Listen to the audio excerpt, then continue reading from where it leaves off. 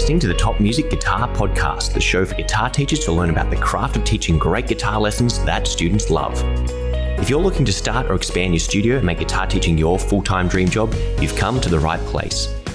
Each week, you'll get to hear from some of the top guitar teachers from around the globe and get their best tips and experiences so you too can build your own dream studio. I'm your host, Michael, and I've founded one of the top guitar schools in Australia, written a best-selling curriculum, and I mentor guitar teachers. I'm excited to share my expertise with you and the wisdom of all the experts we interview. Make sure to subscribe so you don't miss any future episodes. Let's get into it.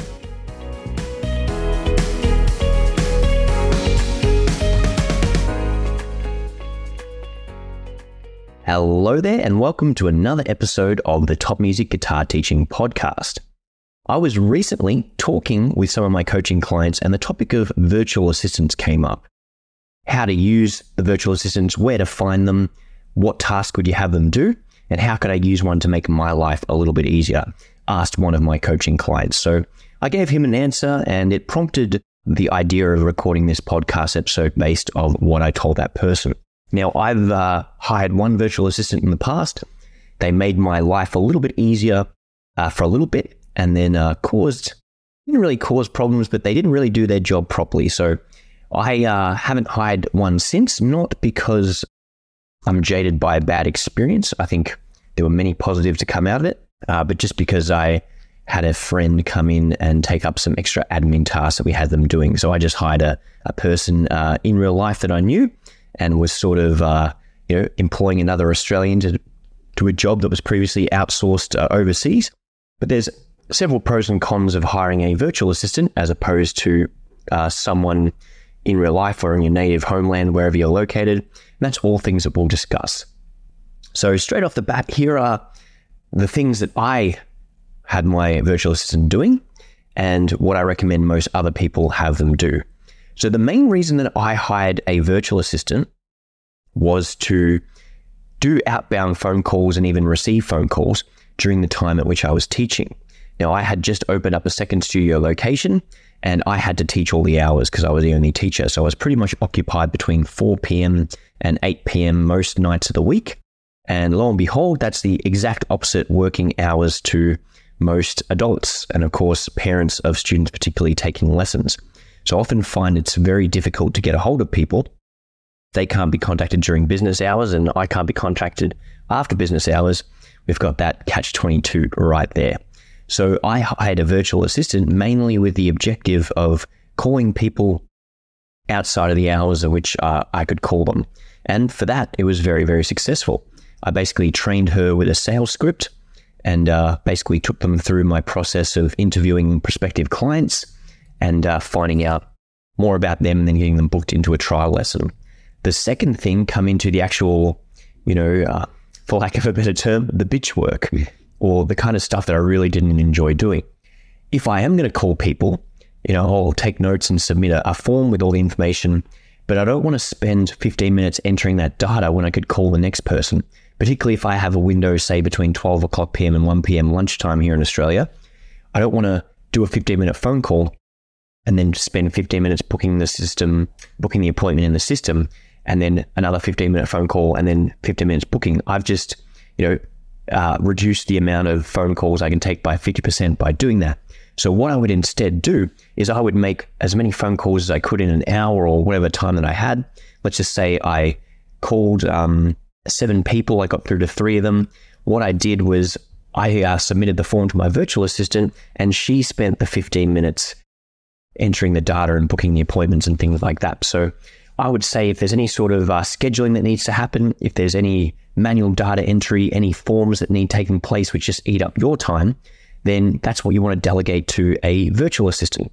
The other thing that I had them doing was social media, organic outreach, and looking for leads online. So again, I just gave her a script. I gave her access to the social media account, and I had a process whereby I would go into a guitar playing group. And this is free advice if you're trying to find students online or even in your local area.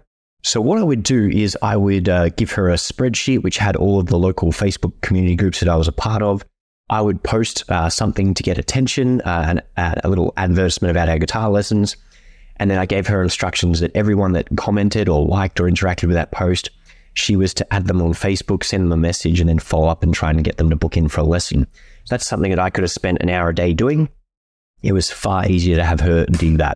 And that was something she could do from anywhere in the world, nice and easily. So that's something where if I had a very active social media account or YouTube kind of channel or something like that, what I would do is create the content and I would email that or create a schedule, and then I would just get that person to book it all in. So if I went on Canva, for example, and I made 30 motivational posts or whatever, or 50 motivational posts, one for every week, then I would just send them to her and say, go in the Facebook Business Manager and schedule one of these per week for the entire year. And then on a different day, schedule this video from our YouTube channel to come up. And on a different day, post a photo of one of our students. So what I did was just get that person to, she couldn't create the content, of course, because she wasn't guitar savvy. She could definitely create pictures on Canva, for example, but I created all the content. That's the thing that I could do that she couldn't. But something that she and almost anyone can do is just use a content scheduler and plug all that information in. So that is something that I ended up delegating to her, the management of my social media task. So far I had her doing outbound calls. I had her scheduling the stuff on social media and reaching out to leads organically. And I also had her doing the data entry, calculating the statistics, booking all the schedules, all the things that weren't a great use of my time. Now, the final thing that I had my virtual assistant doing for me was general customer support and customer assistance. So I basically gave her a frequently asked questions sheet and essentially a templated response for every single commonly asked question and how I responded to them in the past. So a customer would ask me a question, for example, I quit, what's the process that I need to do this? And then I just showed my virtual assistant an answer that I had given. Generally, as per our lesson agreement, this is what you need to do and the process there. And the virtual assistant was able to then answer all those questions on my behalf. So it did take a little bit of training. And there were occasions where questions came up that weren't in our FAQ, and we sort of had to train her to think like me. But by having a lesson policy that said, these are all the rules of taking lessons here, and then a little folder with all my responses to all the common questions, rather than me answering the same questions over and over again, I would just delegate that to a virtual assistant. So she would go through the email inbox. She would take care of most of the emails that weren't 100% necessary. So I only had to deal with the ones which were a good use of my time. So you might be listening to this thinking, wow, this sounds kind of cool. I'd love to hire somebody to be a virtual assistant or an extra bit of help. Now, whether you are just looking for an administrator, whether it's in person or virtual, it doesn't really matter. There's some pros and cons to both. And if you're running an in-person business, there's always a pro to having someone else sit on the desk. But again, that just is down to your circumstances and situation there. So when it comes to hiring an assistant, the main thing you want to do is write down all the tasks that you need to do or things that you need to get done within a week or a month, and then basically categorize them in two ways. What are things that only I could do? For example, teach guitar lessons, write online articles or create lesson content, etc. You need to be doing that because you may be the only person who has the expertise in that field. Anyone can learn how to book a person into a software system, thing like that. So if you can only write the articles or teach the lessons or create the content, that's what you need to be doing. And rather than you have 16 hours of things you need to get done every single day, if you can focus only on the 8 hours of things that you can do, and you get someone else to do 8 hours worth of admin tasks, or you hire someone who's really good at that, then their skills and their strengths are going to offset your inability to do things or free up more time for you. And my thought process is, hey, I'm really good at sales. I'm really good at creating articles. I'm really good at marketing. I shouldn't be crunching data and putting numbers into a spreadsheet or booking people into the software when I can be calling 10 more people during that time, or I could be creating more videos, or I could be writing the next course. So it is better if I can earn $200 per hour teaching, I need to be teaching every single hour. And if I hire someone and pay them $40 an hour or less or a little bit more, I still come out on top by having them work those additional things. So that's sort of the mindset of an owner-operator that you need to adopt when you're delegating. So do you need a virtual assistant? Well, let's just break down that term.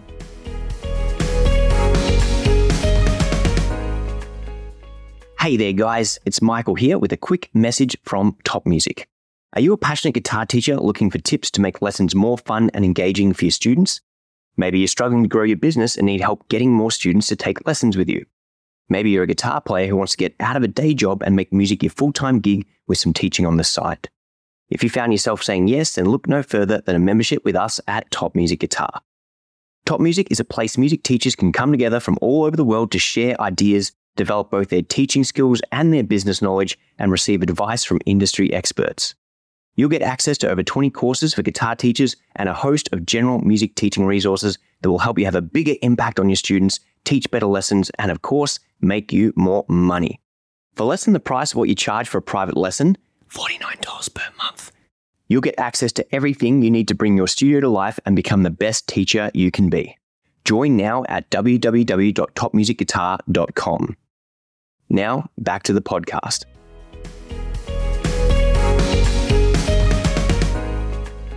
So the virtual assistant could mean someone working online from anywhere in your country. It could be someone in the Philippines who you are paying 10 cents to the dollar because their economy is so much smaller than what yours is in Australia or United States or UK or New Zealand. So there's a couple of different ways you can think about it. It also could mean that someone else somewhere in your country, again, is working from home and there's been a big uptake of people doing that. It could also mean that you hire a social media manager just for one specific job. So you could hire one person and you can train them to fill a special role. You can hire one person to be a bit more general. You could hire a couple of different specialists. You could have, as I mentioned, the social media person. You could have a YouTube video editor. You could have a number of different people, someone who's just a sales specialist. So there's a number of different things that you can do. You can hire local to your area. You could hire someone else in your country working from home wherever they're located, or you can hire someone overseas in a different country. So where do you find virtual assistants? I reckon a great place to start is to just go on Facebook and find a virtual assistant group where there's job listings and people looking for work and obviously people who have work looking for people to do the jobs for them. And that's how I found my virtual assistant. Obviously, you can see a little bit of what other jobs they've done, or if anyone's giving them feedback or recommendations, and you just post a listing and away you go. Secondly, you could just go to a website like Uplevel or Fiverr or something like that and just look for people who are doing virtual assistants or specific jobs, things like that. And then the third way is to go through some sort of agency. So if you type in virtual assistant and there's going to be people who run companies in the Philippines or India or wherever, and what they're going to be doing is you might have to pay a certain amount every week, but you're guaranteed 20 hours of work or 40 hours of work. So there's pros and cons to each. Obviously, the downside of what I had with my worker was it became really apparent that I hired her for 20 hours and then she was hired by someone else for a certain number of hours and then maybe a third person for a certain number of hours. So she might have taken on a 60-hour commitment and, of course, couldn't commit to all three of those things. So while she tried to make it look like she was doing a full day's work, she obviously wasn't. What was happening was a number of different things were not getting done and missed, and she would just come up with excuses as to why she couldn't get them done, such as relatives in hospital or having to pick up her sick kids. And, with almost 3 different excuses and cancellations per week, the work wasn't getting done, and unfortunately I had to let her go. So that's just the reality of that one isolated instance. Sometimes people find the right person straight off the bat. Sometimes, like any other job, you've got to hire a few applicants and pick out the best one. So for me, it was just finding someone who could speak English fluently, was a great communicator. I picked this particular person because she was quite motherly and nurturing in her approach. And she worked quite well for, 3 or 4 weeks. And then around about month number 2, she obviously took on a bit more work and it went from there. So that's a disadvantage of hiring it yourself, and the fact that I had to provide a lot of training. Whereas if you went through an agency, the downside is the agency is putting their fee on top. They're going to be you're paying a little bit more for it, but you're guaranteed hours, and that person works for the agency and then is subcontracted to you essentially. So that person is only working on the jobs that you give them, or if they are contracted for 20 hours a week, they'll get maybe another 15 to 20 hours, but they're not going to be dropping the ball on any other field or anywhere else. So that's just something to keep in mind there. So why would you hire a virtual assistant somewhere else in the world? Well, for me, the Philippines people were working for $6 to $8 Australian. I definitely paid my worker a little bit higher, because if you pay the bare minimum, expect that the employee is going to put in the bare minimum, or at least once they get through the initial, couple of months to try and impress you.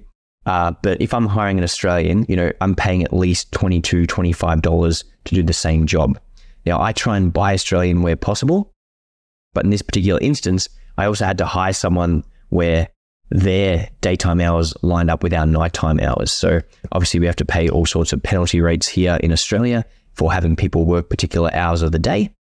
And for me, it was just so much easier to find someone living in a different country where their hours aligned with the hours that I wanted them to be on the phone and calling people. So that was primarily the factor into it. But the fact that I could pay them almost 1/3 the same amount and have them very grateful for it, was a big opportunity. So yeah, it's one of those things I don't say, oh my God, you've got to get a virtual assistant, you'll save so much money, because I understand that, it's important to support your own country and your own economy. But at the same time, that $6 might not seem like much to me, but that was absolutely life-changing to someone over in second world countries, third world countries, etc. So that's just something to keep in mind as well. Coming into the end of this sort of recommendation, if I was to hire a virtual assistant again, and I'm definitely going to hire them in the future, I would essentially be making a list of all the tasks that I need to do. So for me, I need to be creating lesson content. I need to be recording videos. I need to be creating marketing content. I need to be doing the advertising and the promotional side of the things only I can do. And a majority of the teaching, I've got other teachers working for me. I can delegate that, but there's still things that only I can do, certain advanced students or people that want something in particular. So I've got almost all my hours per day, going to stuff like that. I shouldn't be doing data entry. I shouldn't be doing basic research tasks. I shouldn't be editing videos. I shouldn't be scheduling things on social media. I shouldn't be doing basic customer assistance. I should be doing it every now and then to maintain a presence, but I shouldn't be doing hours and hours every single day. If I can make $500 an hour teaching a group of 10, I should be teaching groups of 10 for every workable hour that we can get 10 people in a room to teach. That's a high priority, high value task. I shouldn't be doing $5 an hour, $10 an hour tasks that I can delegate to someone else. $20 if they're an Aussie, $25 if they're an Aussie, maybe $30, or as we said before, $6 to $10, maybe $12 to someone in the Philippines or India or somewhere else. So that's what you need to be doing, is making a big list of all the tasks that need to get done in your business. You choosing to isolate and only work on the things that you need to work on, that you're good at, that no one else can do, and then hiring other people. If that happens to be someone in your own country, fantastic. If it happens to be someone in the Philippines, even better. You're going to be saving a lot more money. Then what you need to do is you need to train them on all the systems. You need to have them observe you doing all the tasks, following along to SOPs. Then you have to watch them do the task and make any adjustments and fix it up. Then you've got to set them on their own for a week or two, where you supervise and watch them do it, and then you let them go for a week, and then you come back and look at all the mistakes and you fix them up and you coach them on certain things, and then every now and then you check on in and make sure things are going and keep statistics and make sure all the numbers are getting met and things like that. So the entire process, just like hiring a person in real life, takes a lot of effort. You've got to find the right person, you've got to train them, you've got to observe them.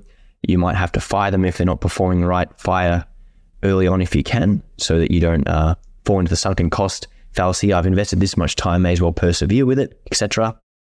And then hopefully they do a good job and you keep on growing as a business, and then you may hire another person to do some more jobs, or you may max out their hours, whatever it happens to be. Now, I would hire a video editor specifically for editing videos. If I was doing lots of YouTube and social media content creation, 100%, that would be an extremely good use of my time. If I'm not good at calls or marketing or sales, I might get a salesperson as a virtual assistant. So you kind of want to identify your strengths, your weaknesses, and hire people to cover the costs of those. Or again, if you think social media is important, but you don't want to waste the time on it yourself, you can hire a social media agency or a marketing agency or anything like that. So you don't necessarily have to go straight to getting a personal assistant, you can already find an agency and subcontract work from them to get done. It's all on the cards. It's all things you can do. But anyway, guys, I hope this has been really, really helpful for you. I get asked this question every now and then, and I think it's something that all business owners should explore. And it's something that someone else in your family could do. It doesn't necessarily have to be someone in a third world country. You can delegate some of these things to your students. I'm sure some of you have students who would love to become an assistant, or maybe the mother of one of your students is looking for an extra 10 hours of work here to float the bills and make it a little bit easier. So sometimes you can advertise a position for a specific job within your local studio as it is, and hopefully someone from your current clientele or family or friends network can fill this position. But if not, you know where to find the people. So guys, thanks so much for tuning in. If you found this episode helpful, then please like and subscribe. Please share it around on social media. And guys, we don't get all that much active feedback from the podcast. So if you are finding this helpful, please send me an email, michael@topmusic.co, and that will let me know your feedback, whether you love it, you hate it. That gives me some direction for future podcasts. Anyway, guys, thank you so much, and we'll see you in the next episode.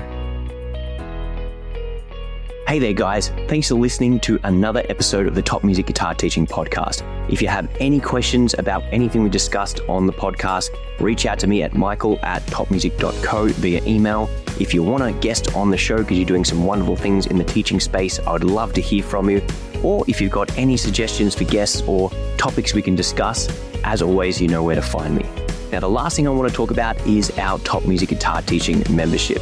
We have over 1,000 members at Top Music, and that is a huge community of people that you can connect with online, share wonderful teaching tips, and of course, network with. We've also got over 20 courses for music teachers, 12 special ones for guitar on every topic imaginable, from group teaching, private teaching, how to find more students, how to build websites, everything you could possibly want to need to know about teaching, building a business, and getting more students is covered. And you get access to all of this for $49, probably less than what you charge for a 1-hour private lesson every single month.